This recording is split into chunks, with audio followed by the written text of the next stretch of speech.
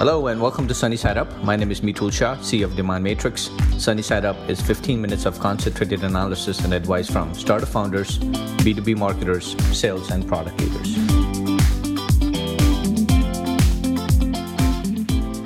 Today I'm joined by Amrish Shirsat, who is a serial entrepreneur who has done few startups, in the past and has pretty much worked, in this domain for a while. Amrish, welcome to the show. Thank you, Mitul. Glad to be here. Awesome.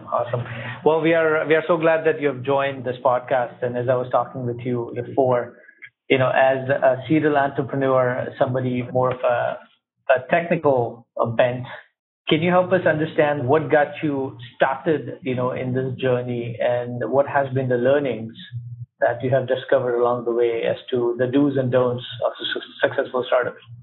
Sure. So, startup journey is really exciting in the sense when you look around, when you see a lot of problems. What really excites you, if you are entrepreneurial in nature, is the way you would like to solve some of these problems. So I come from a technical background, and I was fortunate enough to work with many strong technical companies like Symantec, Bind, which were working to solve some specific crucial problems for the enterprises. And in the process, what I figured out was there was a lot that needed to be done and which was not being done. So that's where this entrepreneurial bug was hitting me, kind of drove me in starting a couple of companies. Interesting. So during the conversation, you kind of mentioned that starting is just probably the easier part of it, but starting the right way is probably really crucial. How did you kind of discover that some of those traits, and what are the things that is needed to kind of make it successful? So as a technical person myself, what I always felt was you could quickly and very easily build products without really focusing on the product market fit. And that's the biggest mistake most of the entrepreneurs, especially if they come from a technical background, they commit. Essentially, they build the product which they feel is really great in solving customer problems. But what is extremely crucial is to validate that product in the market as quickly as possible, even if it is not perfect. The validation is extremely crucial. So product market fit, in my opinion, is the most important aspect of building a product, and which is where we talk about the MVPs, early to market, getting early validation, very fast. So all of that comes in picture while building the product. So as a technical, as a technical founder, as you said, the building product comes very natural to you. But in general, what I've seen is either people are too early or they are too late, in the market, because talking to people and getting validation is harder than building a product. What's your recommendation as to what's the optimal, MVP, that essentially can help you do this product market fit? So that's right. I mean, many times the products are too early to the market where the market doesn't exist, or they're too late in the sense that there is enough competition that the differentiation doesn't stand out. Where one has to really hit a golden mean is to identify the real problem that they're trying to solve. Do a real good comparative analysis in terms of what are the other players in the market and what is that missing piece that needs to be built first, so that you get the attention that you deserve while bringing the product out in the market. When we talk about MVP, it's not a compromised quality product. It could be less in terms of the features. It definitely needs to solve a particular use case really well, right? So that the customers start using your product. It may not have all the appeal, it may not have all the bells and whistles, but if it solves a particular use case end to end, which is a pain point for the customer, they will latch onto it. You can always add the other additional features, enhancements later. That one use case you have to get it right. Oh, that's such a great insight. So as a technical founder, what comes very natural is, okay, let's build the product. Let's hopefully the product has a good product market fit, and then you're able to attract some customers, and the journey kind of starts.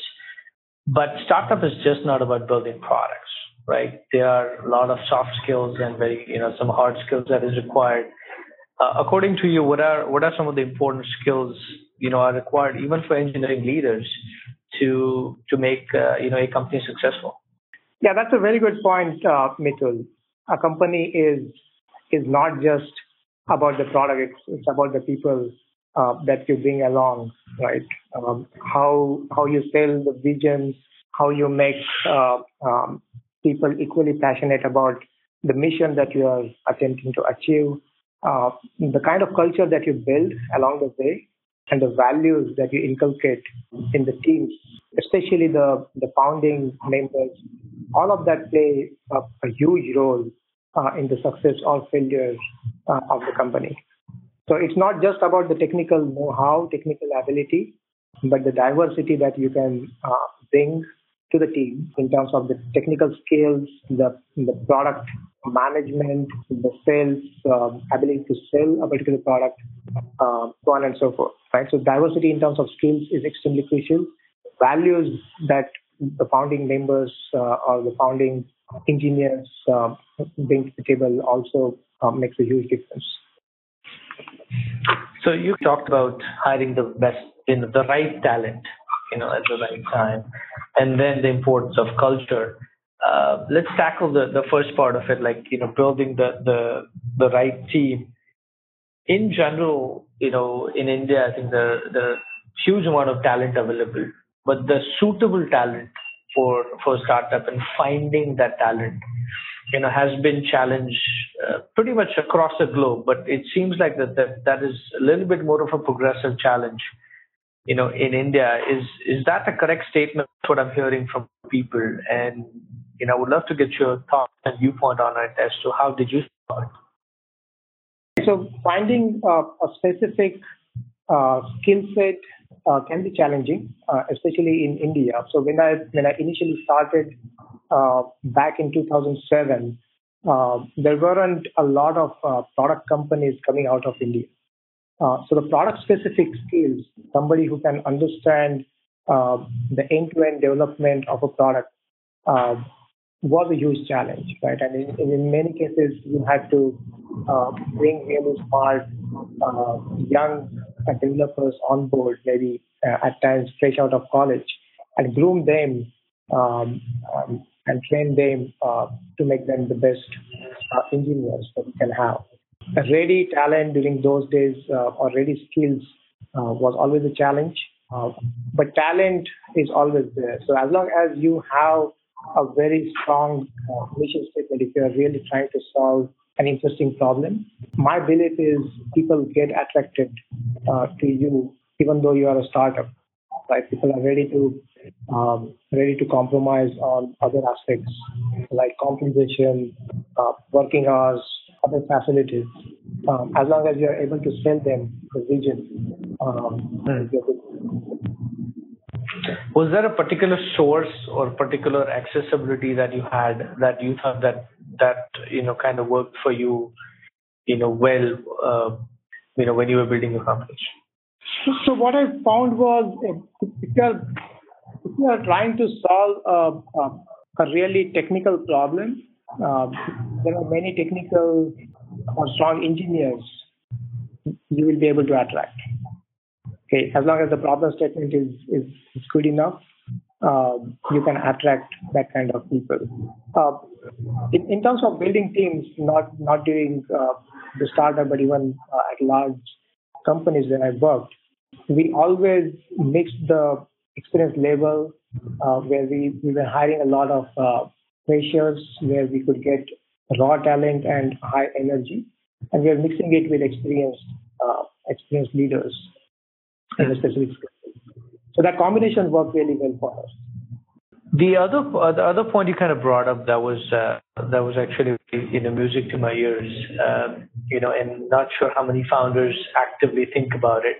Is the importance of culture and making sure that is kind of, foundation stone, and thought about it, from the very beginning, and it cannot be like an afterthought.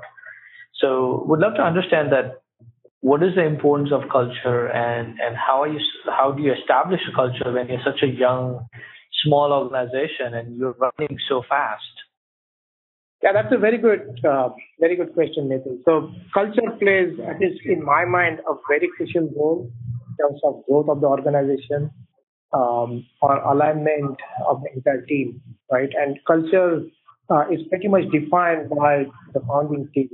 So as long as you get your founding team right, if all of them are aligned towards the common goal, it becomes easy to set the culture for when you grow to the size of tens or even hundred